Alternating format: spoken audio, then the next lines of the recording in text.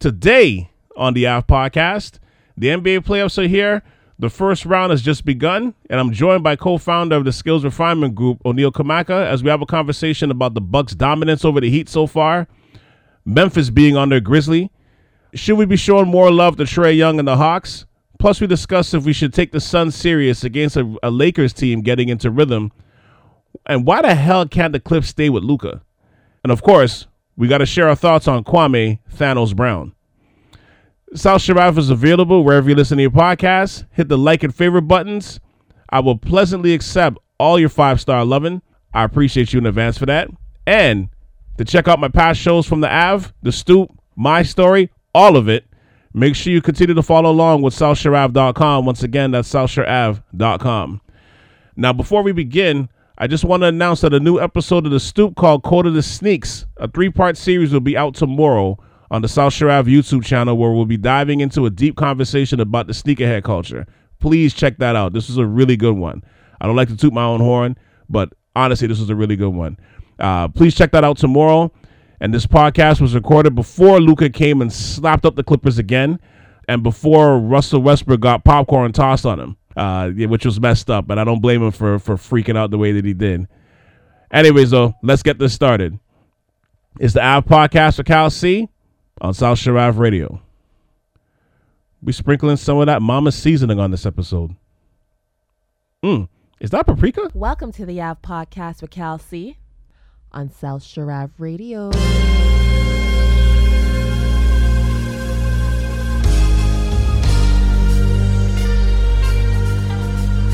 Welcome to the AV Podcast. How you doing today, Mr. Kamaka? How you doing, sir? I'm great. How are you? Doing good. How was your playoff long weekend? Did you catch any games? Of course. I watched every single one. I watched the play-in games and every single first-round game. Every game. Try to watch as much as I can. Obviously having a little one, you got to devote some family time, and so absolutely, yeah. Whenever I could, definitely got the late games. Definitely watched the Suns, Lakers games, all the Clippers, Mavs, all the late games. Definitely got those. So. Yeah, I was able to get some games. Yeah, the play-in games was nice. The Western Conference one, especially the Grizzlies and the Warriors. That one was really nice. You just wish, like I said, I think the Warriors, they're in a situation where it's like, I felt like, it's weird to say, but it's like they came into that game with almost, they're playing with like house money almost. You know what I mean? Because really? I mean, a little bit. I mean, it would have been nice for them to make the playoffs, of course, but I just think that depth-wise, they didn't have enough depth to go up against Utah. And really and truly, they probably should have made it, because just the turnovers alone killed them in both games. But they've always turned the ball over. Right, but they've always turned the ball absolutely over. But they've always had the personnel to override it, right? But this time they don't have that kind of personnel to override it. So, but I just think next year, like when everybody's healthy and stuff, and depending who they get in the off season, I think they're gonna be a monster again, or at least somewhere. I don't know if it's gonna be like Durant level when Durant was there, but they're gonna be right there again, because you could see there's guys injured obviously, and then I think for guys like a Jordan Poole and these type of guys, like I think it's actually pretty good for them to go through these situations, have them take a little bit of lumps, bring that into the off season. You know what I mean? Like I think it was actually like a good experience for them to take into next year. And have them as your reserves coming off the bench, knowing what they're doing, being through like a little bit of that pressure. Like I think it's ultimately good for them. As long as they don't get rid of too much of them, I think it's a good thing, especially if they can get everybody healthy. I agree. I think what I love as a basketball purist, what I love about the Golden State Warriors is they're so locked in. When Steph is just in perpetual motion. He's just constantly moving. And then it's so hard, right? Mm-hmm. Guys have to be like, I don't think people realize how hard the defense, you cannot, normally in defense, you can sort of rest. I don't want to say relax, but if you're on the weak side, you can sort of rest a little bit. You see the action going. on one side and you're resting, your head's on a swivel, you're seeing where the screen's coming from on the weak side, whatever action, you could talk your way through it. But with Golden State, because Steph is always moving, you have to be prepared to switch, you have to be prepared to show, and he just going from one side of the court to the other. And then when you throw in Klay Thompson, who does the exact same thing, it's a fucking nightmare. Because now, you want, if you're late, the shot's gone. So because you want to be on top of it,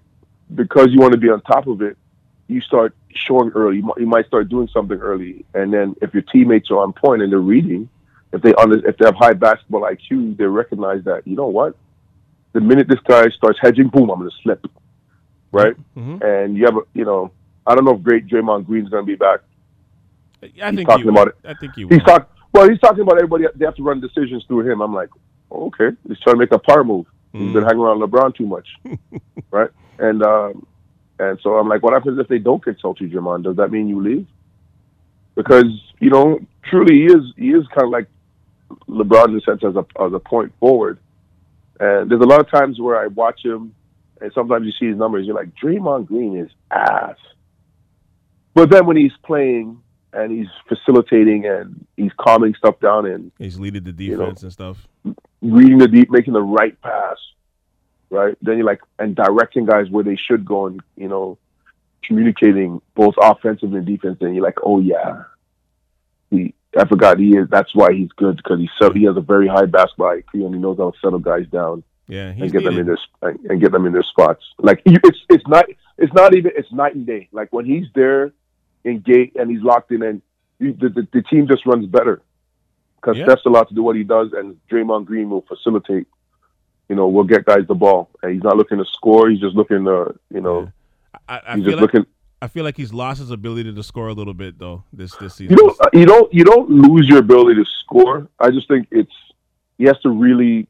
It's a mental thing. He just really has to, in his mind, flip that switch. I need to be a scorer. Yeah, just fine. Right? You don't lose your ability to score. Even if you get 50, just I agree with that. I agree with that. Your bones might be rickety and you can't jump and explode, but you don't lose. I don't think somebody like him loses his ability to score. He's probably just because it's hard for him to score. Scoring doesn't come easy for him. Yeah. Right? Because he's not a scorer. His J is suspect. So he has no confidence in that, right? So it's easy for guys to sit off of him, and that's why having a jump shot, is so important, or just having a shot. Yeah. Because you can score once you have a shot, you can score anywhere from the 3-point line in. And so because he doesn't have a shot, he's not thinking as an offensive player, he's just thinking more as a facilitator. But, the minute he flips that switch and it's like, I need to be more aggressive offensively and find that balance of doing both, I would say more facilitator, but recognizing, okay, I need to make that, even have like a mid-range shot, like at the free throw line or something, a little push shot or float or something that, they're going to sit off of me. I might be able to step in, shoot it, or, just give me a call. I'll break down his shot for him. There's no extension in his legs. He is all arms, and his shit is off, man. Pulls off his shot, but whatever. I thought I was giving shooting tips, but come to call me. But but it's funny because the Grizzlies, like, shout out to them. You're kind of seeing them emerge. You know what I mean? Like as I think they're emerging a little earlier than at least what I was expecting. I'll touch on them in a little bit, but it was nice to see the younger guys kind of on that team kind of play the way that they were playing on Friday. And then even on Sunday when they beat Utah in Game 1, like it was impressive to watch. But I don't want to start with them. Actually, let's continue on with them for a second. How impressed have you been with the Grizzlies just from the start of the play-in until now? I'm very impressed, and I love Dillon Brooks. Yeah, I love players like Dillon Brooks. Yep, and I love the Canadian players that ball like that. I love the guys like Tristan Thompson. Hart. I love guys like Dillon Brooks that they just compete, man. They're basketball players. They're grimy. They play to win. They're dogs. I always tell people you have to impact the game. And a lot of times, sometimes people think I'm talking about scoring. I'm like, no. You can impact the game without scoring. Like Tristan Thompson, you never ever want to play for him, and he'll impact the game. Because, look, he'll get loose ball. I'm watching the Brooklyn-Boston game. He'll get loose ball rebounds. He'll get a tip. He'll knock it out at the right time. And Dylan Brooks is just, he went to Carr, and Carr is known for having dogs, right? Yeah. And that gritty attitude. And he just brings that with, he brought that with him to, he went to prep in the States, and he brought that with him after he left Carr, and he brought that with him to Oregon and now to the NBA. And the fact that he's in his fourth year, the game's slower, he understands the game, knows the defenses, and it's just, after a while, you recognize Calvin's like, all I got to do is just this, and this. I just got to sit down and compete, move my feet. And every team needs an energy giver. And because you have energy takers and you have energy givers. You either one. And, Dylan Brooks is an energy giver. Tristan Thompson's an energy giver. And, you love guys like that. He comes out and he brings a lot of energy. He's a glue guy. And I just love watching Dylan play, man. And he's fearless. And on both ends, too. He's not afraid to score. Because he can score, too. Yeah. That's a nice thing about him. Yeah, and so, love guys like that, the energy giver guy that's always talking, that's in man's face, and he's, he's saying the right things offensively and defensively. And he's a hard worker, so it's not like he's telling guys to do something and he's not working hard with guys. You just dismiss him. So yeah, I'm so happy with the way the Grizzlies are playing. As a basketball purist, you love to see that because, again, as a coach, you'll always say, you always preach, all you have to do is just compete at any level. It doesn't matter what level you're playing at, from, 10-year-old boys to the NBA. If you just compete, you always give yourself a chance. Absolutely. And you see the Grizzlies competing, and you love that. And I like how Ja Morant is stepping up and playing. I wasn't sure how, because the playoffs, that's what it's all about. And sometimes, not that guys don't want to do well, but if it's their first time in the playoffs, they might, they're not experienced, so they don't know some of the nuances, right? They might be going too fast, right? Yeah. But John Morant looked really good. He looked comfortable. He had a good pace to his game. He wasn't sped up. He wasn't out of control. He was, so they look good, man. They look good. They look like a solid team that just played hard, and so hopefully they can keep it up. Hopefully, because the thing about young teams is they're inconsistent. Yeah. And so you hope that, they can keep it up. Somebody's going to, keep them grounded, keep their heads focused, not getting too high and too low and just relax. They haven't done anything yet. And you know what? And another, I guess, another nod to Brooks, because you look at Steph's stats.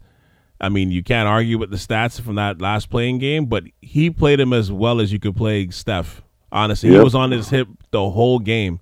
And some of the shots Steph makes, I mean, it's just, there's nothing you can do. Nobody in the world can stop it, but the energy that he made him work. And that's all you can ask for.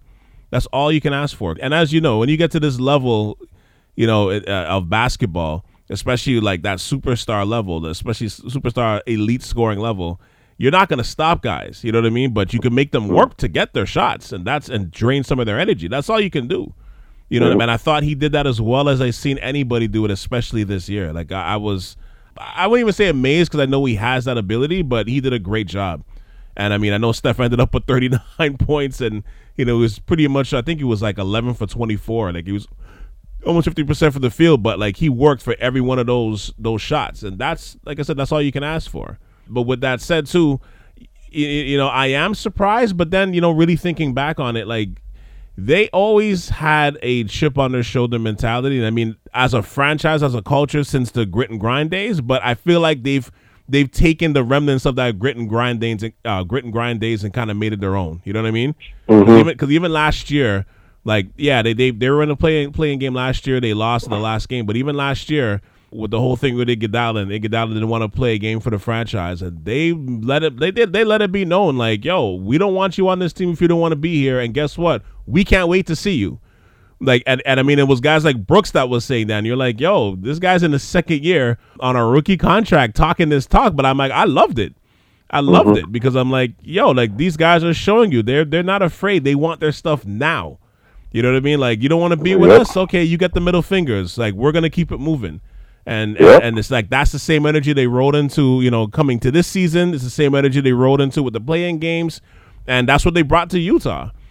And don't get me wrong, I still think Utah's going to win the series, especially when Mitchell gets back, which I think is going to be game 2, especially the way he was bickering about not playing game 1. So I expect him to come back, get his rhythm, win the series. But I think it's actually going to be a better series than what I initially thought, just because of that energy that they bring every night. They kind of understand what they got to do now, you know. Yep. And they're playing with house money too, you know? Like, there's no championship expectations. I don't think a lot of people expected them to be here at this part of their process. So, like, they're playing with house money, so they go hard. I love it. They might be the Denver Nuggets when they had Dikembe Mutombo and they upset Seattle the Supersonics. Yeah.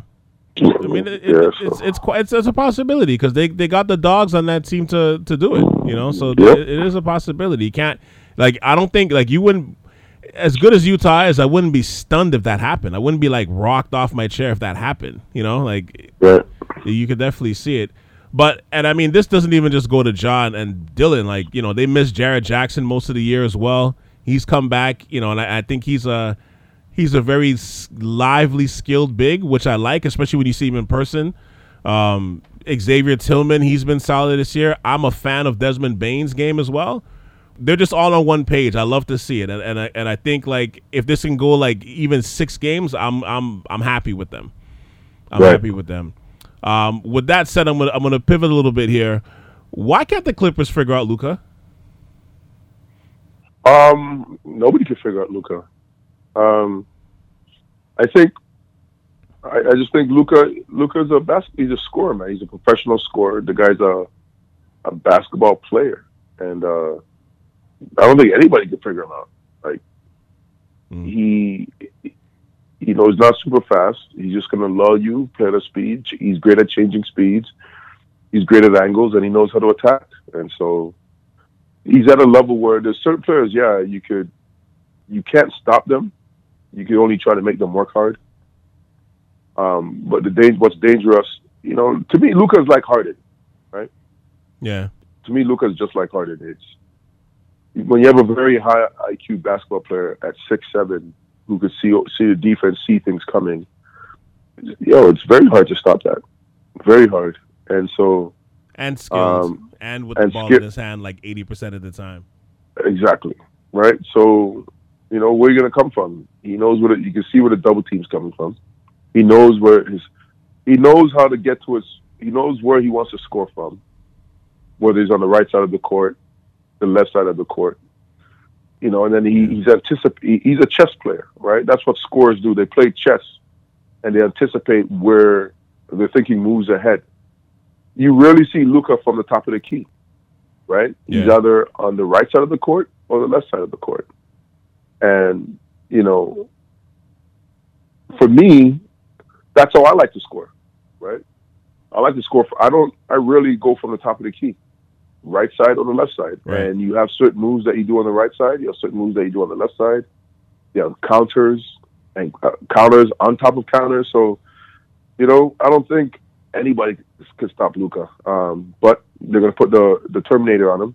And so we'll see what happens. Yeah, I think they have to at this point. Like, it's funny because I think judging from what you saw in the bubble and then even like this season too when they've played each other, I don't disagree with what you're saying, but I just think for the Clippers, he's just a bad matchup for them right now.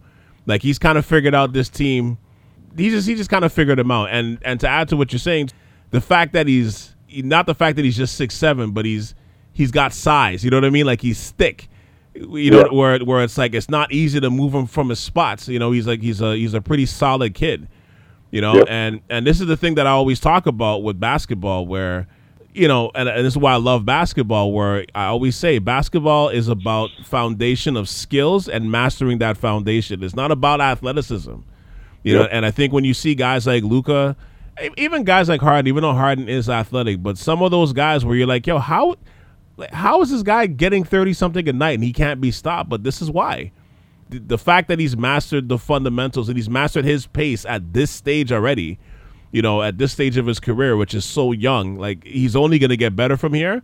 But the fact that like guys like a Paul George, like he has his way with Paul George half the time, and Paul George is a really good defender, but it isn't about the athleticism. When you can put the athleticism with what on top of the skills, that's where you become truly amazing. But if you can master the foundations, master the fundamentals, master those skills, going left hand, right hand, doesn't matter where you go on the floor. It doesn't matter. Like nobody can rush you at that point. Like the game slows down and nobody can rush you to where you want to go. You're going wherever you want to go at the speed that you want to take it at. And I think he's like a living example of this every time you watch them play the Clippers, because it's like they got two of the best wing defenders in the game and he just has their way with them. And now, mind you, I think I've been saying this, like I think at this stage now, just throw Kawhi on him. Just throw him on him and just, let Kawhi fight through the screens and just let him go one-on-one on Kawhi. And if he takes out Kawhi, then shit, tip your hat to him. But to me, I'm like, I'm not throwing him on Morris. I'm like, you're going to give him different looks at certain points, but to me, the primary defender has to be Kawhi at this stage. Yes, and that's what they're going to do, because you can't go down. Yeah, they have to at this point. You can't go down 0-2 going back to Dallas. No. Maybe it was something that you might, wait till later on in the series, but nah, just do it from now. You gotta do it now. Just do it from now. And I think because of how they're switching the double team, not the double teams, but they're working the pick and roll on anybody that Zubac is guarding. I think maybe this is where you start Serge. He can move a little better, he has a little bit better mobility going side to side laterally. So maybe this is the better way to go. And then just have Zubac coming off the benches for this series, because I think they're gunning for him every time on a pick and roll, and it's not working out well. And on top of that, guys, in this NBA especially, they always switch, which sometimes I'm like, yo, why don't they just fight through some of these screens? Like, what I mean? Like they always switch. Just fight through it. Right. So I think with Kawhi, like that's what has to happen here. Just fight through them screens, because I think, obviously once you slow down Luka, like the team isn't deep enough to roll with the Clippers. Yeah, it's a lot of lazy. You see some lazy shit in the NBA right now. Guys just. It drives me crazy. It's like coaching my, when I coach high school basketball, my high school basketball team, the lazy switch. Oh, I'll switch. I'm like, there's no screen. Why do you need to switch? Just fight through it, man. Yeah. And in fact, forget the switching. Blast the screen. So, when they go, just have the big come out hard and make it look like a trap, and then get the ball out of his hand and then rotate back. Like, why are you switching? And they want to keep the ball in Luka's hand, and they want to create a mismatch when you do switch, so they can take advantage of it. So fucking blast the pick and roll, look to trap it, get the ball in Luka's hands, and then you're good. Then let somebody else beat you. Yeah, I agree. I was always taught, like, if somebody's setting the screen, you run through that person on the screen. Like, run through him like you're trying to run through a linebacker. And then the second time he's coming back for that screen, he may not come the same way the second time. So it's like, I don't know. Well, when I mean blast, it's not, that'd be an offensive foul, but I mean like. Oh, a defensive foul, but I'm saying a defensive foul, like a thing, which is fine. You take it. You may take it that one or two times just to show face. But go on. Yeah, what I mean is the defender just hedges really hard. Right. Just hedges really hard, and so instead of showing, like, sometimes the guards come off the screen, they kind of do a soft hedge. They stick their hands out, or in this case, they're switching. You should just hedge really hard and blast, and look to trap. It's funny when you watch the Clippers, though, don't you? I feel like the Clippers still play with a switch, and to me that when you play with a switch, that's only reserved for teams who's won. You know what I mean? Like, they haven't won a ring yet, and I still feel like they play with this switch. It's weird, man. It drives me nuts with them. I'm like, I think that's more Paul George than this Kawhi, because that's not Kawhi. No, that's not Kawhi at all. No. But I'm like, how are these guys moving like they won something? Like, that's just the aura that comes off of them. That's just what emanates from them. Like, they won something, and they just move like they're in chill mode. And sometimes there's no sense of urgency in what they do. Yeah. It's like, are you guys kidding me? Like, it's weird. It's very weird. Yeah, it drives me crazy, and that's the thing. And this is where I always say that part of it kind of falls on Kawhi a little bit, not just because he's not like he's also in the mix of that. He's not, but with some leaders when they watch their team go through that, they're gonna get in their teammates' ass. You know what I mean? And he's so quiet, like he's not that guy. But I think he has to be more vocal in those situations because those guys haven't earned it. How much guys on that team has won a ring? Him, Serge, and Tyronn Lue. That's it, right? Like I think everybody else is, like they've just had playoff experience, but they haven't been on that biggest of stages. So I don't understand when they play with this kind of like lack of urgency for a team that hasn't won. Like it drives me crazy when I watch them play, man. So it's like. And especially after last year, like to me, this is when like that shouldn't even be in your vocabulary at this stage. Like we shouldn't even be mentioning that about you now. Right. You know? As of this recording, Game 2 of the Suns Lakers is tonight. After watching the Suns take Game 1 of the series, is it fool's gold, or do you think the Suns have a legitimate chance to maybe win this series? I'm gonna say no. Okay. Until I see something different, I'm just going to assume it's like every year they lose. A team that's picked to win maybe loses the first game, and then it's a 7-game series, man. Right. So, I usually start waiting till about Game 4, Game 5. Mm-hmm. That's where all the adjustments will be made at that point. But after Portland beat the Lakers last year in the first game. Yeah, everybody was creaming themselves. So the Lakers are going to lose. I'm like, yo, relax. As much as I don't want LeBron to win, so his fans can say stupid stuff. It ain't over yet. So, so I'm not excited yet. They came out, they played hard. That seems to be LeBron's MO from that. He chills. He sees what they do the first game, how they're playing, and then they take over. They make the adjustment. Yeah, they just start see what they're coming with. So I thought was great. I like Booker though because he's a disciple of Kobe Bryant, so he's channeling his inner Mamba mentality, and he's a student of Kobe Bryant. He loves Kobe Bryant. He wants to play like Kobe Bryant. So I'm gonna go with the Lakers, but I want to see what Dylan Brooks do. And it's gonna be a good series. I hope. Yeah, like the last part I did. I mean, I think they're gonna win that series. I think out of the top 3 teams in the West, the team that you want to see probably the most is probably the Suns, just because of the lack of a playoff experience, but.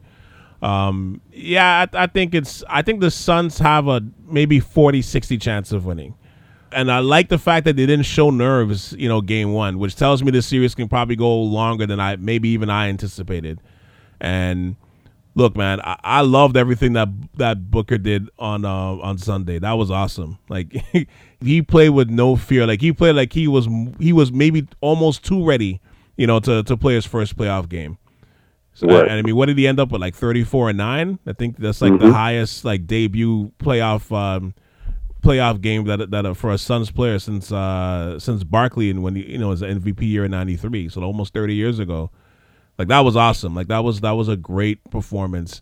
And I just love how he just came out and he tried to own the court on as the best player on the floor, regardless of his stature, regardless if LeBron and AD are on the floor. Like he tried to own it.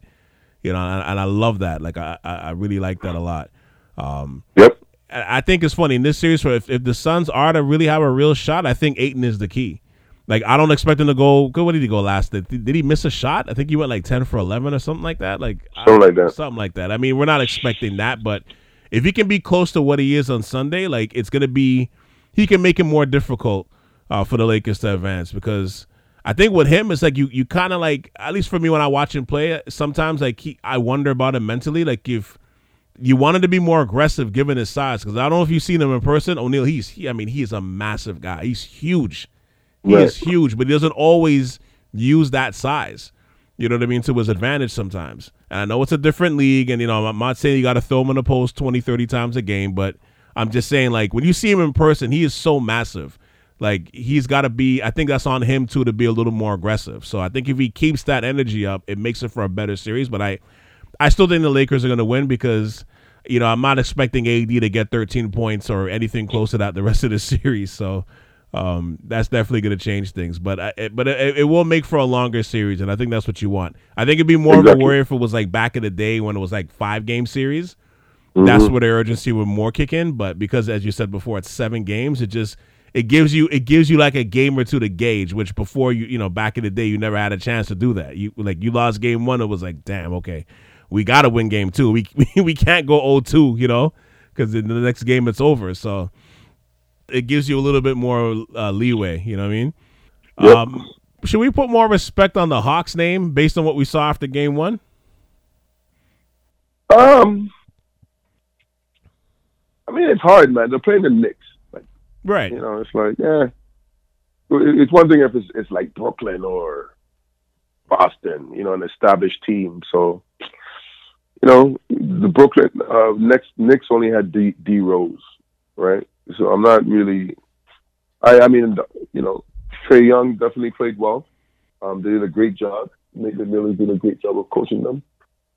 So, but I don't know. I don't know if I don't know if I'm ready yet. I think when they beat an established team, a team that's proven, that's been proven in the past. That ain't gonna be this year then.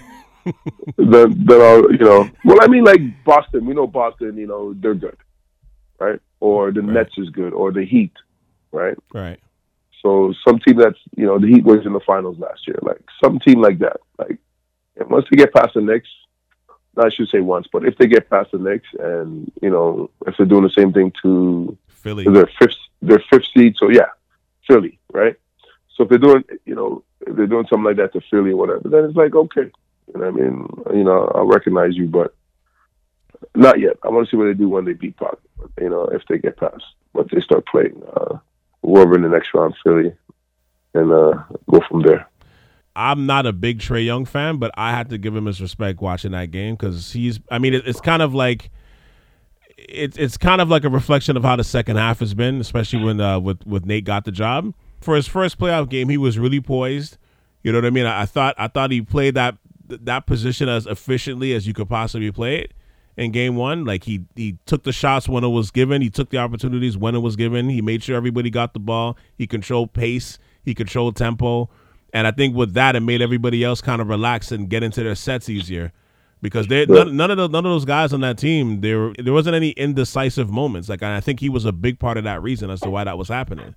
And then of course he finishes off the Knicks with that last shot. But with all that said, like, I just like the energy that he emanated. You know what I mean? So going forward, I'm like, yeah, like I think this, I wouldn't be surprised. Now I think the series is really a toss up anyway, but.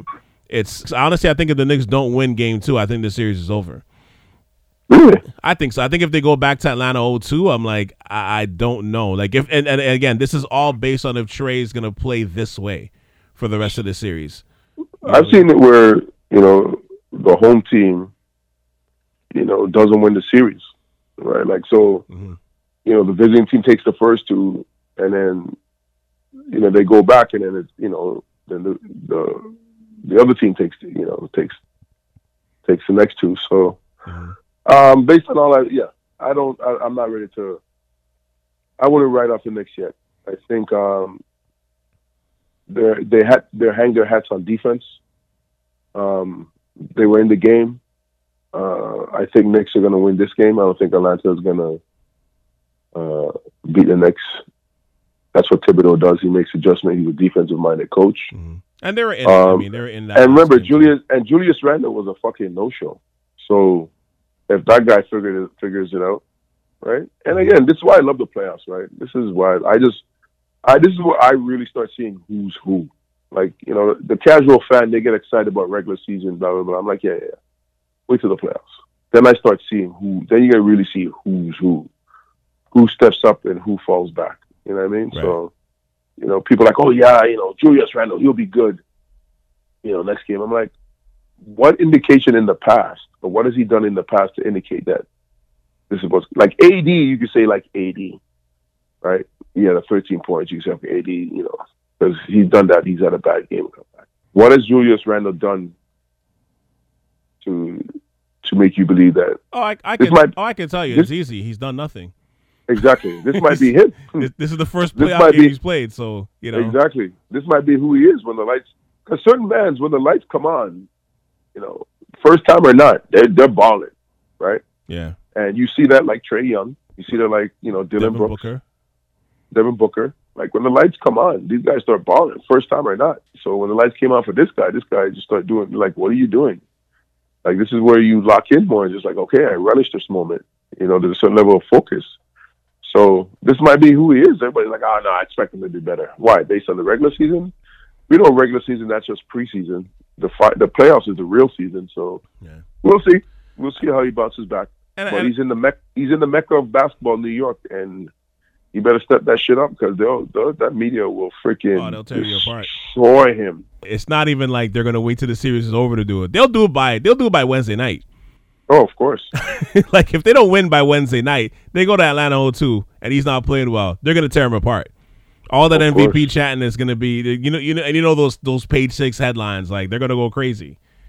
They're gonna go crazy. So, but you know, with all that said, for him, it's one game. It's game one. It's like, okay, we got that out the way. You know, there ain't nothing you can do about it now. What's gonna happen going forward now? You know what I mean? Like that to me is like what you want to see. Was that just like a hiccup? You know, or is this the real thing, as you're saying? So it's gonna be interesting to see how he comes off. But I mean, they're in that game, so I don't want to make it seem like Atlanta blew them out. We all know they didn't. It was a good game too. So they're right in there. And that's what I said. Julius trying to play like hot garbage. Yeah. And the Knicks were still in the game. Man, I really like Quickly, man. I really think that's going to be a good point guard. See, and that's one of the games I never got to see just because family stuff.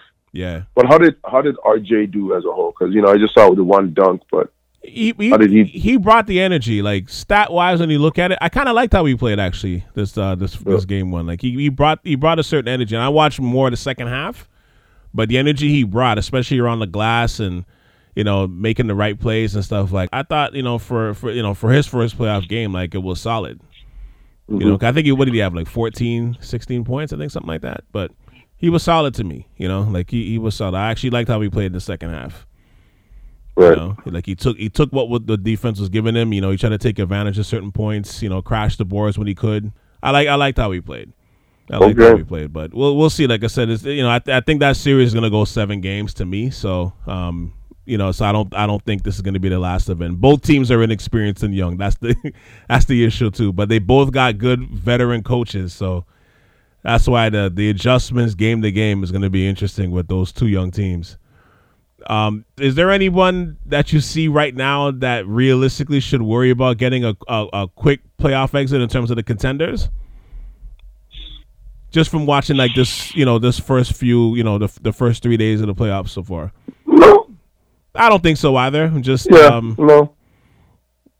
I don't think so either. I think the only one I would maybe say should maybe be a little bit worried, and I have them making the conference finals. I would think is the Clippers just because of the matchup. I know. I was thinking that was in the back of my mind too. Like maybe the Clippers. Yeah, maybe they're the only one. That ain't gonna happen.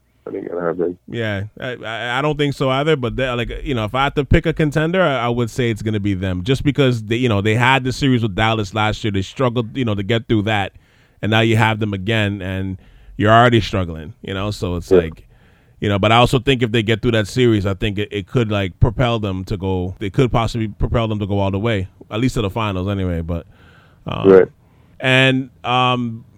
should you be surprised, or should anybody be surprised that Milwaukee's basically handling the Heat the way they've been handling them? Yes, I expected more. Okay. I'm not sure what's going on with the Heat, man. Like, you know, they had a great bubble and great playoff run last year, and just all of this year, they don't really seem, you know, together. And I don't know what's going on. I don't know. Something's going on because clearly it'll probably come out after. But yeah, I mean, I know it's a lot of injuries and a lot of COVID, but go on. But you know what? And then when you actually think about the Bucks, though, right? And I told people this is who the Raptors should have went after, was Jrue Holiday, right? And that guy's, you have a perimeter defender in Drew Holiday, you have a perimeter defender in PJ Tucker, and then you have an interior defender in Brook Lopez and Giannis. So it's tough, man. It's tough.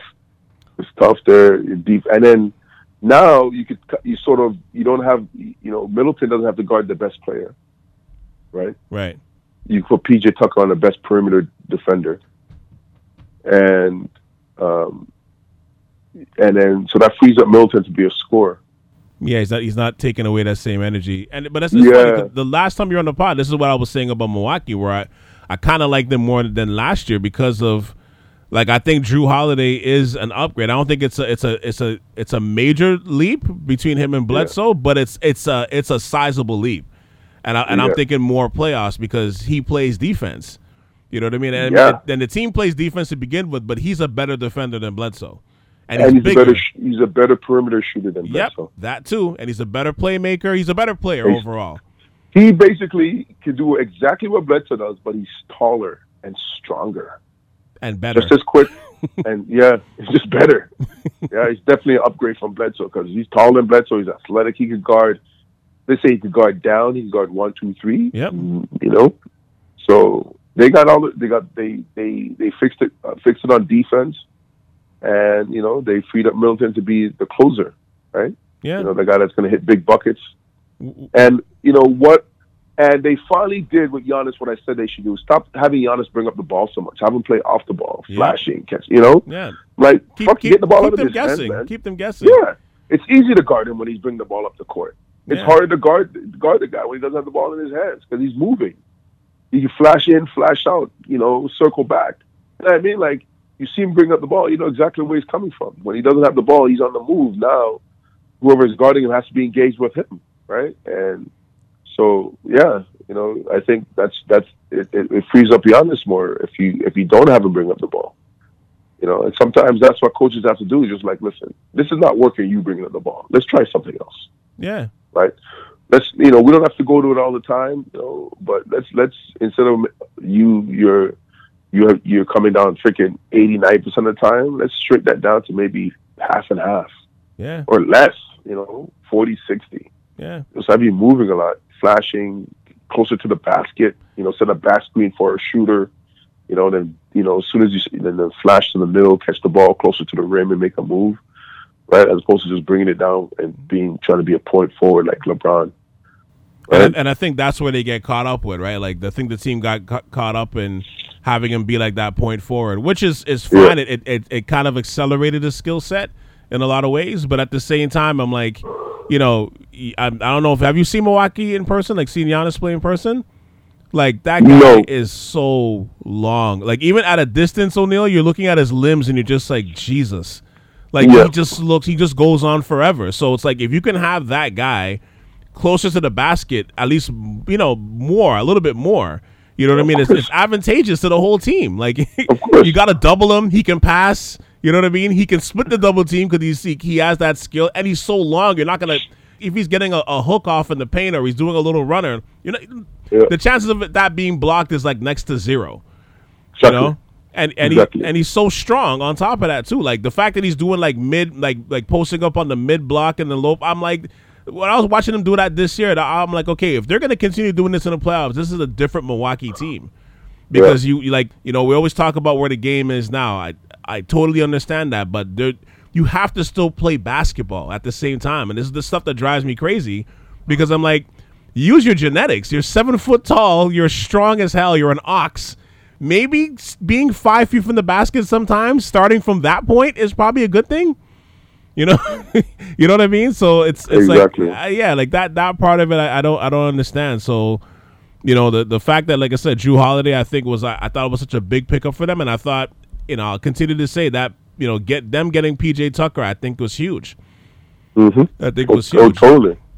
And then you see it too because that the end of game one, who blocks Jimmy Butler's shot? Drew Holiday, right? Yeah. So like I think going forward, it's look, and I'm not saying Miami doesn't deserve their accolades and they don't deserve their roses from what they got last year. Going to the finals and stuff in the bubble like that.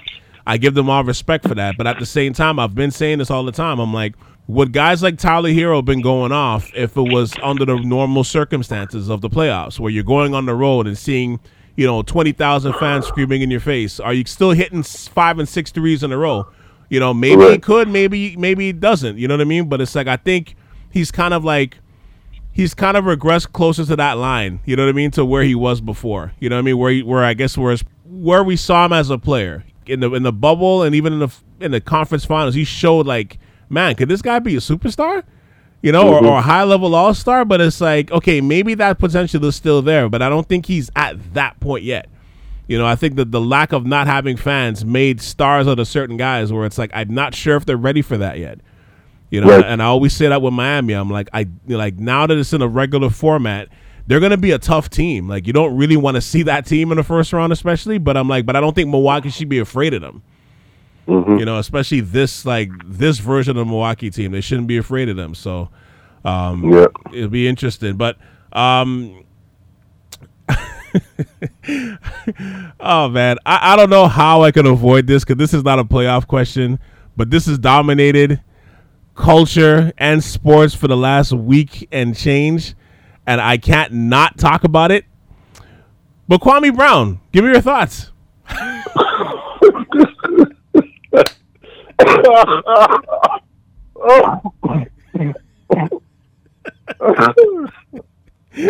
So, I think what's captivating about Kwame Brown is the fact that the man has been silent for so long. I don't recognize this person, right? Mm-hmm. Like, I'm like, who is this guy? Like, this is Kwame Brown? Like, I don't recognize this guy, right? And he's coming for people's heads, right? Obviously, I'm a big fan. I'm a defender of Stephen A. Smith and MJ. Because what comes out, he said some stuff that are poignant and, makes sense. This tearing down black, I'm like, dude, you're tearing down black men. That's what you're doing because you're making it personal. I don't think, it's a fact, Kwame. Like, that's like, if Stephen A. said you're 7 foot and you have black hair, that's a fact, right? He's not making that up. If you have small hands, that's a fact, right? If on the basketball court you can't demonstrate proper footwork to get an open shot, that's a fact. He's not making that up. The tape is right there. I can see that. Or because I know basketball, but somebody that doesn't know basketball might not see it. So he's pointing out he doesn't have no footwork, right? Mm-hmm. And then your mental. Well, what's your mental about? And so those are facts, right?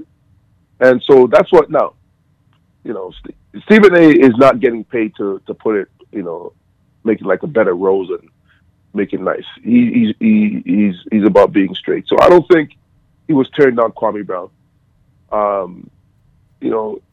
What I thought was interesting though was what I thought out of that I didn't know was that actually Jordan didn't want Kwame Brown. Yeah. Because people always tied Kwame Brown to Jordan. Like he drafted Kwame Brown. But I love the fact that Kwame Brown cleared it up. He goes, Jordan never wanted me. He drafted me to trade. I was only drafted to be traded for Elton Brand, right? Because people like Jordan doesn't know any, Kwame, look at Kwame Brown. And like it was like just, that was his legacy of drafting Kwame Brown. But it was like, he never really wanted me. And then, it's like Jordan was on me. I'm like, yeah. There's a lot of players before Kwame. There's players before Kwame Brown and there's players after Kwame Brown that guys get in them, right? Guys challenge their mental toughness, right? Because one, you're in the big boys league now. You're getting paid millions of dollars, right? So you're going to be criticized, right? So I don't want to hear that, when the criticism is there, he's a kid, right? But then, at the same time, whether Steven Jack or some other team was talking shit about him, he's a man, right? Like, well, you can't. I'm a man, When you're a teammate, I'm a man, and I think there's level that there's certain points to that. But let me not cut you off. Continue with your point. Right, but my point is, you're a kid and then you're a man. It's either you're a man. Once you turn 18, you're a man, and then there's certain people are gonna hold your hand and comfort you and sort of try to build up your confidence. And there's some people who are going to push and prod and test you and get into you to try to and in some cases to break you, right? And that's what Jordan was known to do because of what he went through as a basketball player. Guys were trying to break him. Guys were punching him, clotheslining him, ripping him down, when he's going up for a basket. Guys are doing all these stuff to him, that they're trying to break him. And so this is how Jordan knows how to try and build guys or to break guys or not break guys, see what they're made of. So for me, he said some good stuff. What came out of it was you're blaming other people. Well, Jordan was hard on me. Like, yeah, and that's just you are who you are. You're not a mentally strong guy, and that's just who you are, right? And when you're blaming other people, because other people went the other way, other people became tougher. And then you hear stories about him playing. Like he doesn't want the basketball. Like Kobe told a story, like Kwame was like, I didn't want he was like, they called to play for him, and they're walking down the corner. He's like telling Kobe, I don't want the ball. Right? The guy wasn't mentally strong, man. He wasn't built for it. And he got paid. And as we know, a lot of guys in the NBA, they're not good and they get paid because of probably who their agent is and, some of the deals that they're locked in. The guy is a 6.6 career average points and 5.5 career average rebounds at 7 foot. So as a number one pick, and he made $63 million in 12 years. So at the end of the day, you're listening because it's a guy who hasn't said a word, not one single word. And the fact that he's speaking as much as he is and coming for people's heads, you're listening, right? You're listening. You're like, oh, what is Kwame? It's entertaining. You listen to what, but some of the stuff, I'm like, yeah, Kwame, that's you. Like other people are like, yeah, man, he's right. I'm like, no, he's not. Well, because Stephen A. to me, because when you're not making it personal, when you're laying out facts, you're not tearing anybody down. That's facts. You're pointing out facts. Tearing somebody down is when you make it personal. Is when you start talking about them and degrade them and put them down. If you're a shit basketball player, you're a shit basketball player. You know why? And you also know why? Because we all do it. We always sit there and be watching a game, and the guy's playing like, and what do we say? This guy's playing like a bag of balls. This guy's shit. Trade this guy. Stephen A. just gets paid to do it. He just gets paid to do it. But he does it in a way where he's still not making it personal. He talks about the guy's game, and he keeps it to the guy's game. And so I don't know how you're tearing somebody down when you're stating facts that this is what you are. You're not a great basketball player, you don't put in the work to be better. So we're not going to make excuses for you, pat you on the back because your feelings got hurt, and now you're coming out with it. But I don't know if it's necessarily that though to that degree. Like where I will say is like I look at it from the perspective of like, you know what, in his position. And I guess this is the same connotation for life. Every man has a right to defend himself. He like for him, I don't think he's sitting there saying like I was supposed to be the star, but this guy held me down. This guy held me down. Like he knew who he was. Like when you hear him talking, you hear like his rants and his his YouTube clips and stuff like that. When you watch them, like yeah, he's making it very personal. He is not peace. He's not playing with the politically correct dialogue right now. He really isn't. But at the same time, it's like some of the stuff he says, you're kind of like, shit, that kind of makes sense. Shit. Such as what? Such as, well, I mean, I know you one of the things you mentioned was the fact that like Jordan never wanted him to go there. You know what I mean? Yes.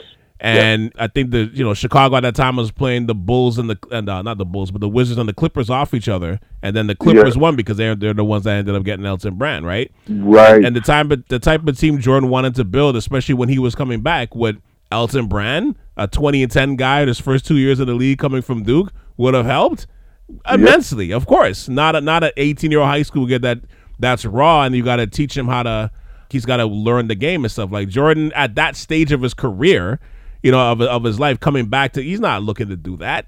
You know what I mean? At the same time, he's not looking to build a high school player and try to get him. And it's like, yeah, like I understand, like, yeah, he might not have been the most mentally strong player at the time when he was playing, but a lot of players coming out of high school I mean, for every Kobe Bryant, there's a lot of high school. Like, it's not like Kobe Bryant was like a rare breed when it came to high school player. Like Garnett was one.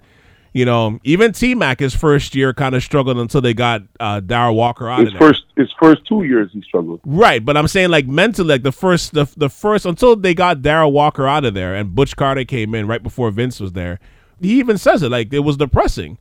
You know, and I still remember Walker's famous quote. He was saying like, "This guy's going to be out of the league in 2-3 years." I mean, he was completely wrong. But that's to tell you, like, how some of these coaches and some of these people don't want to develop a high school player. You know, like you look at Jermaine. They don't want to. It was sorry to cut you off. It was the same thing with. I remember Lou Williams was talking about his first 2 years in the league, and I forgot Lou Williams was out of high school as well. He sat the bench. Monte Ellis. Yep. You look at what's his name. I remember JJ Redick. Remember JJ Redick coming out of Duke, and he went to Orlando, and the coach there never played him. Like, a lot of coaches don't like playing rookies. So imagine high school. They don't like playing rookies that were like 2-3 years in winning awards and shit. Yeah, coming out of college. You know, so imagine, you know, a 17-year-old, 18-year-old player coming out of high school, and all they were doing was playing AAU, right? So and raw. So yeah, you know, a lot of these guys have to go through that mentally, right? And it's. You know, just that they had Jordan, and Jordan doesn't mess around. Because I remember T-Mac was depressed. You know, I remember people like T-Mac is hanging out in high school. I'm like, well, yeah, he's just out of high school, so of course he's going to be hanging around high schools, right? Just because he's in the NBA. Don't forget he's an 18-year-old, right? But yeah, he was depressed. And, you know, because these guys, you come in and you're around men. You're around grown men. And it's like, okay, who are you? And back then, these guys were getting paid a lot of money. And like, dude, what did you do? You haven't done anything. Yeah. And you're getting paid all this money, so you know with all that money, you're going to get criticized, right? Look at Jermaine O'Neal. Like Jermaine O'Neal only started shining when year 5 when he left Portland after 4 years of sitting on the bench. It was the same thing in Portland. Yeah, it was the same thing in Portland. Like these guys all have horror stories as high school guys coming out.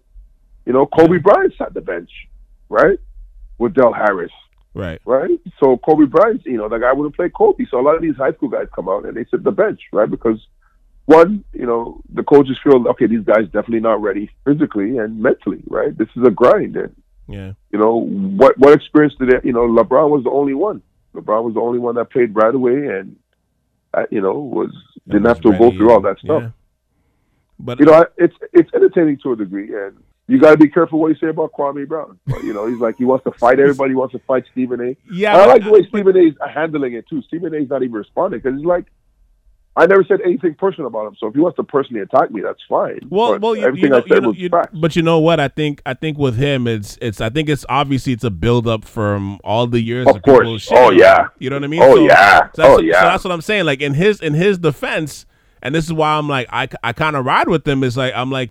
When you listen to that, because I haven't seen First Take and all that, but like when you look at that Up in Smoke, the podcast with Gilbert Arenas, if you watch that segment where they were talking about Kwame Brown, they weren't really going hard at him, but I think he just had enough because this isn't new. Like for people to know, like he's been doing this pretty much for about a year when people were shitting on his name. Because anytime you think about it, really and truly, right?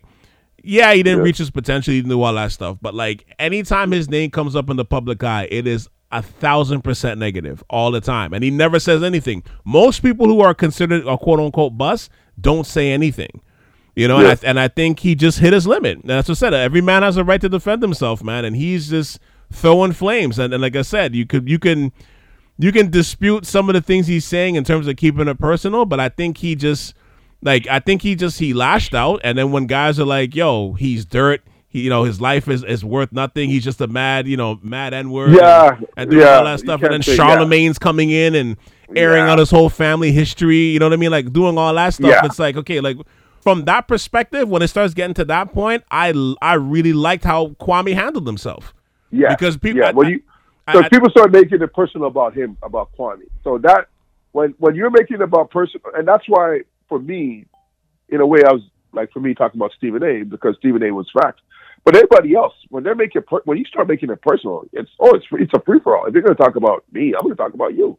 So when guys were talking about him personally, and especially Charlemagne the God, like I'm like I didn't know that about him, but okay, His dad's a killer. His brother's a killer. His brother's one. But like O'Neal, two brothers are killers. O'Neal, what's crazy about that is a lot of the stuff that Charlemagne said in that rant that he did, Kwame didn't even know. Because he's not tight with certain parts of his family. So he's like like with his brothers and stuff being in jail. The only reason why Kwame even knew that, Charlemagne even knew that, is because Charlemagne, he's from the same place. He's from the same place. He went to high school with his sister. Yeah. So that's why he knows some of those stories. But Kwame is like, yo, I didn't even know some of that stuff. But he's like, but why are you going down this deep dive into my family when I'm having this conversation with Matt Barnes and Steven Jackson? You know what I mean? I'm going back and forth with those two. Why are you coming in here throwing shade? And why is, this one telling me I'm picking violence over everything? And it's like, yo, I'm not violent. I'm just saying my piece. I'm mad at those two guys, but why are you guys jumping in this? You know what I mean? So that's where I'm like, yo, the fact that everybody's apologizing and stuff now, I'm like, yo, good, man. Like, I think the biggest thing with this is, again, as you said, at the beginning was like, you don't even recognize this guy. Granted, I don't think a lot of us do, right? Yeah, I'm like, who? I keep staring at as he's talking. I'm like, who is this guy? He's like Karl Malone. I'm like, he does look like Karl Malone. I'm like, who is this guy talking right now? He sounds like Karl Malone, but looks like Big Daddy Kane, especially when he's wearing some of his outfits. But like really and truly, it's like I think people just thought this was like a weak-minded, slow guy. You know what I mean? Who doesn't have much to say, so we can kind of clown this guy. And he'll just go away, not thinking like, yo, this guy's actually smart and he's got a mouth on him. And I think it flipped on him in a way that like they weren't expected to see. And don't get me wrong, I'm not sitting here saying like, yo, I'm Team Kwame. I'm not watching All the Smoke anymore. Like, I'm going to still watch All the Smoke, Up and Smoke or whatever, All the Smoke, I mean. I think there was a quote that he said that was funny. It's like, you guys are ripping me, but won't have me on the show. So it's like, y'all sound like you want some of the smoke. You don't want all of the smoke. And I was dying. I was laughing when he was saying that. But at this stage, I'm like, yo, I'm with it, man. Like when stuff like this is happening, I'm like, I think it's actually kind of cool to see. Like somebody's standing up for their name. Like, yo, their name means something. You know what I mean? Like he's got kids. You know what I'm saying? Like he's got family members. Like you don't want to every time the Brown name comes up in that community, it's just to be shitted on. And then, to kind of make this full circle in the game of life, both of us have been around NBA players and professional athletes and stuff, right? And you were one at some point in time too. You know how hard it is to make the league. You know what I mean? So like for me, I've learned, as I've gotten older, I find it kind of hard to call people bums and shit on people when they've made a league or a profession that only 1% of people get to make. And if they have made, like in such a situation like him, he was, regardless of what you want to say, his stats, whether he reached his potential, he was a 12-year veteran that made $65 million. We don't know what he's doing with his money. He sounds like he has businesses and farms and different things going forward. In the grand life of things, how are thousandaires shitting on a millionaire? You know what I mean? Like... I find it hard to sit there and rip a guy that's like, in the grand scheme of things, in the game of life, he's won. He doesn't have to work for anybody if he doesn't want to work for anybody. He's taking care of his mother. He's taking care of his family. He's got money left over, unless he's unless he's one of those guys on the 30 for 30 broke documentary, but it doesn't sound like he is. He's not, so in the grand scheme of life, like, again, how hard it is to make a professional sport. And to be in that climate for that length of time, you may be weak in comparison to like a Michael Jordan, sure. But in the game of life, you're way stronger than a lot of these people walking the earth mentally. You know what I mean? To kind of endure some of the things that they're enduring, especially from, when you hear his life story, like he really came from the mud. Yeah. So that's why it's entertaining, but at the same time, I like what I'm seeing from him. Every time he comes and he hits you with points, I'm like, oh, okay, Kwame, all right. Yeah. I'm like, every man has a right. That's the moral I get from all of this, man. Every man has a right, or every woman has a right to defend themselves, man, especially when it comes to their name. So I'm with it. I'll just say this on, because people like, I'll say this. It's very hard to get to the NBA. There's some guys that are in the NBA that other guys are better than, but I know guys that are not in the NBA that are better than. Absolutely. And Sometimes it just comes down to probably really who your agent is. Yeah. The more, I'm learning about this and talking to people, and it really and truly comes down to who your agent is. Like Pops Mensah-Bonsu, who played, his brother was my teammate. Yeah. When I was in junior college. And so Pops, when he was here with the Raptors, and, I love Pops because Pops was like he's a glue guy. He was getting rebounds and, getting the experts. And he was an energy giver. And he was obviously super athletic, just like his brother. Yeah. But Pops was never, ever on guaranteed contracts. Yeah. Right? And, I would talk to Pops. I'm like, yo, what the fuck are these guys dealing with? And he's like, O'Neal, it's just the business. It's just like the Raptors, when he was with the Raptors, they signed this one bum-ass dude that they never played. They signed him to a guaranteed contract and he never played. Pops kicking his ass and playing over him. But he was signed to a guaranteed contract. And Pops wasn't. So Pops was getting 10 days and, signed, not even guarantees, just signed 10 years for this long. And, and then even when I go back, when I was like a Donald Foyle, you remember a Donald Foyle on a Colgate? Colgate, yep. Oh, come on, man. That guy should not have been. I know he should not have been in the league? Because the Donald Foyle walked into my gym and I saw a kid who's 6'3" sit on the back of his neck and destroyed him. And my Donald Foyle, guys like Todd Fuller and Felton Spencer, these guys walked into my gym at St. Mary's in California, and my teammates destroyed these guys. These guys are in the NBA. So yeah, certain guys make it to the NBA. They're like, but it's like, really? Like, I see somebody like Kevin Pangos. But how the hell is Kevin Pangos not in the NBA? Right? This guy's a baller. From day one, he stepped on Gonzaga. Right? But they put David Stockton, John Stockton's son. Kevin Pangos came in, took over the role, took it from David Stockton. He put David Stockton on the bench. David Stockton coming off the bench, backing up Kevin. And this guy gets to the NBA, right? So it's just like, how do certain guys get in and certain guys don't? And so, yeah. Some of it is politics and stuff, too, of course. Yeah, right? Sure, he came from the mud. But, like, it's... I would respect him more if he was a grinder and he really... he got drafted because he was a 7-foot guy that, back and they thought there was something of it.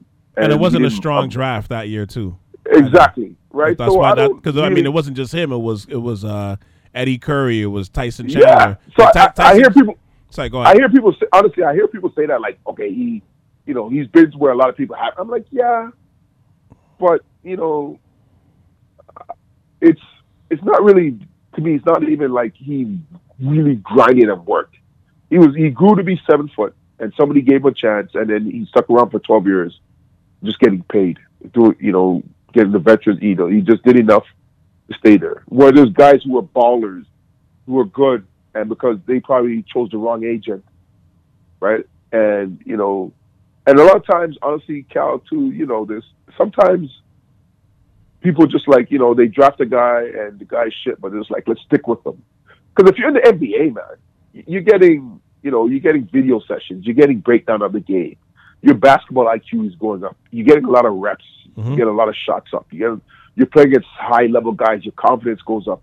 You're just going to be a better defender. You're just going to be a better all-around offensive guy. And then once you figure out, if you're smart enough to figure out that you can find a role, you could last. And so, if Kwame Brown was a guy, I would respect Kwame Brown more if he was a second-round draft pick that just gutted it out and fought.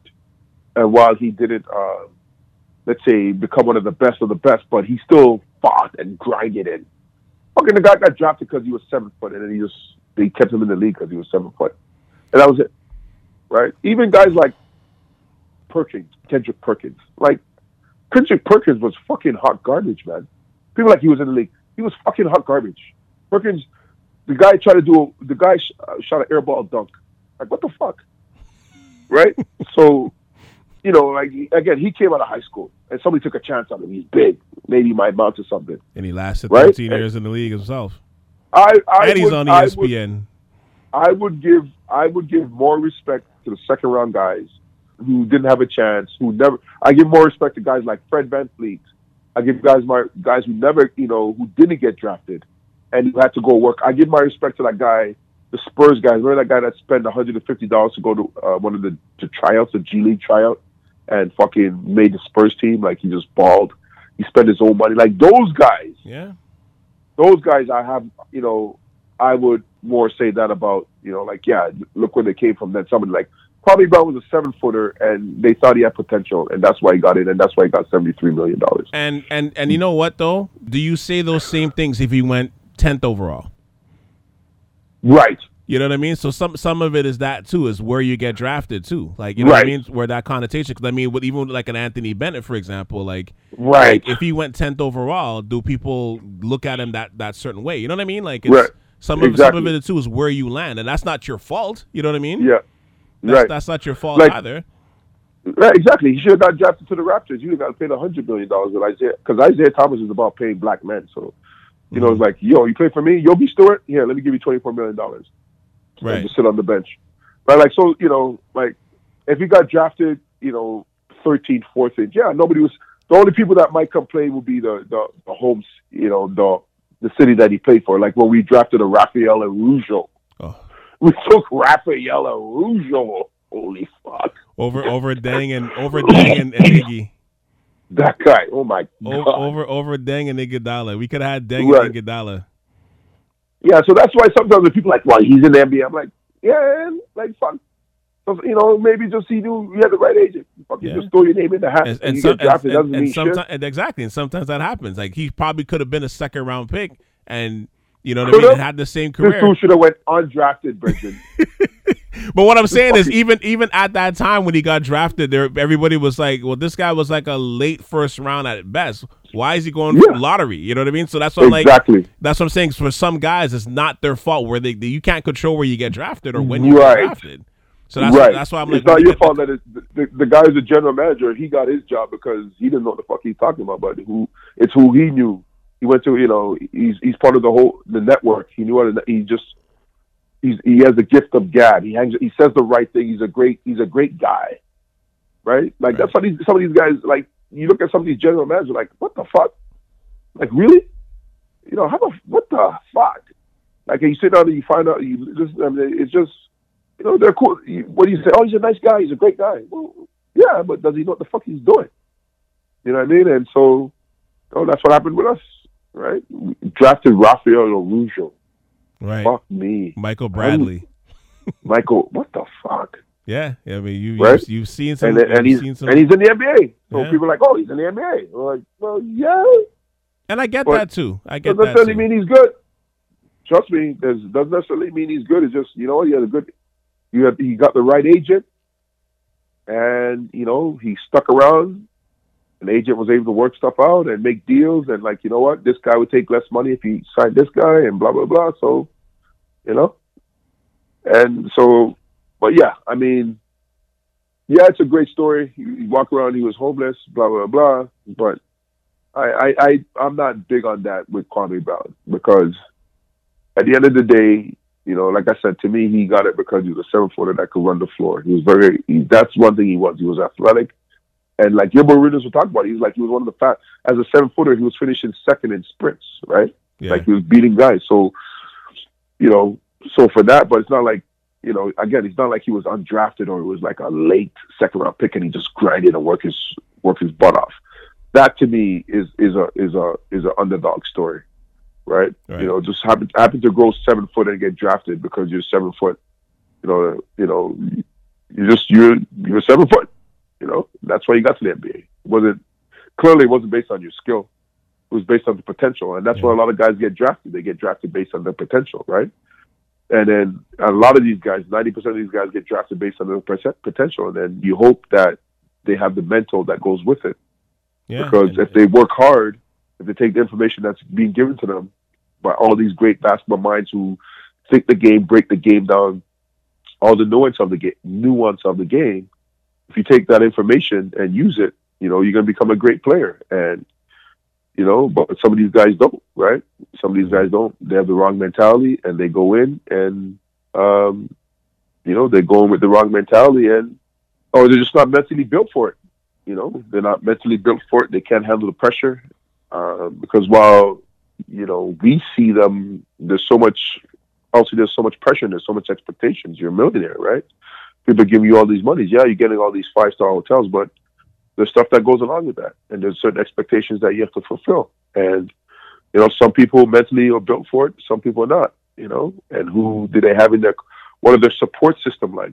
Who's in their corner talking shit to them, or who's just their friends that just caught up in the partying and extracurriculars that come with being an NBA player, right? And then these guys fade out because every year 60 guys get drafted every year, and guys are getting pushed out. So I don't know. I like the underdog stories of the guys who go undrafted or second round players like Luguentz Dortz, who prove people wrong and turn out to be something. Or Boucher. And like I said, at the end of the day, that's the thing I took out of the Kwame situation. I'm not even calling him an underdog. I'm calling him more of an underdog in terms of like the platforms of what he has, and you know what I mean? Like, yeah, I think people looking at it where they're trying to, stomp him out, and it was like, well, no, you can't do that to me here. And I think that's like the shocking thing that came out of all of this. I don't think anybody was expecting that, not even the people he was arguing with. You know what I mean? So that's where I like that story from. You know what I mean? Like, that's where he's the underdog, not in life and not where he was drafted and all that stuff. But in the game of life, no, he's not an underdog. He's a millionaire. You know what I mean? And he's doing things, and God bless him for that. You know what I mean? God's blessed him with that. But like, but at the end of the day, it's like, yeah, I couldn't not talk about it really. I know we're talking about the playoffs, but I was like, I couldn't not talk about it. Like, the whole world's been talking about Kwame for the last week and a half. All his YouTube clips, all his lives, all the back and forth between everybody. It's like, I can't not say something or not like at least broach the subject. I have to, playoffs be damned. You know what I mean? But with that said, though, brother, thank you for hopping on, as usual on this podcast. I mean, the playoffs is far from over. So, I mean, you're definitely welcome back. So we can have more of these conversations for sure. Definitely. My pleasure. I love talking ball. You know me. Mm-hmm. Yes, sir. Thank you for checking out the latest episode of the AV Podcast. And as always, shout out to O'Neal Kamaka for hopping on this episode and having this conversation about the beginning of the first round of the playoffs. So tomorrow on South Sharav's YouTube channel, Code of the Sneaks, a brand spanking new episode of The Stoop is up on deck, which is about sneakerhead culture and literally everything else regarding the sneaker lifestyle. I made it into a 3-part series. Make sure you tune into this. This was a good one. All right, that's going to be out tomorrow. And we'll be back next week with a new episode of the AV Podcast as well, wherever you listen to your podcasts. And as always, check out my past work on SouthShoreAv.com. Once again, that's SouthShoreAv.com. I'm going to say it one more time for the people in the back.